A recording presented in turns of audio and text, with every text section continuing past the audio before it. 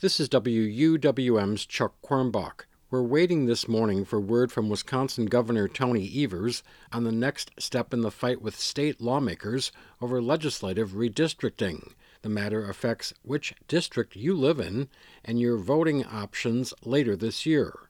Yesterday, both the Assembly and Senate passed new legislative district maps that leaders of the Republican-controlled chambers say are documents the Democratic governor proposed and promised a few days ago that he would sign. But almost all Democratic legislators voted against the measure. Senator Mark Spreitzer of Beloit says the GOP made a late amendment to hold off implementation of the new maps until the fall. Spreitzer told senators that Republican Assembly Speaker Robin Vos is trying to delay a change until after a possible springtime recall election against him in his Racine County district. Because you got your marching orders from Robin Vos, like seems to so often happen here in the Senate, that this couldn't go into effect until the fall because he's got a recall against him.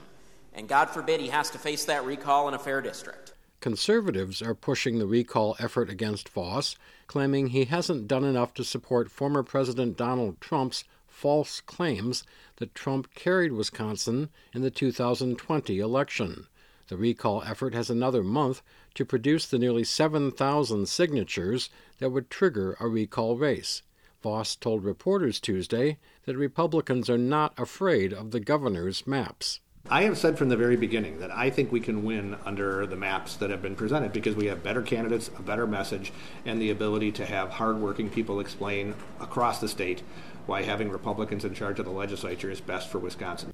Governor Evers has a few days to confirm what he'll do with the redistricting legislation.